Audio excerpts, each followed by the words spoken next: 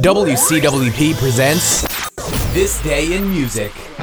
Welcome to This Day in Music, the 16th of April.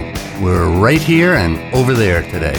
In 1956, Buddy Holly's first single, Blue Days, Black Nights, was released. Some good starts here.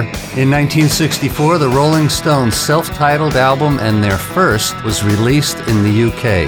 It went to number 1 2 weeks later. The next year, 1965, the Hollies made their US stage debut at New York's Paramount Theatre. The Electric Light Orchestra made their debut in Croydon, England in 1972. 2 years later, 1974, Queen made their U.S. live debut at Regis College in Denver, Colorado. Let's jump ahead to the 1990 Nelson Mandela concert in London, which featured Simple Minds, Neil Young, Lou Reed, Tracy Chapman, and Peter Gabriel. And that's it for This Day in Music.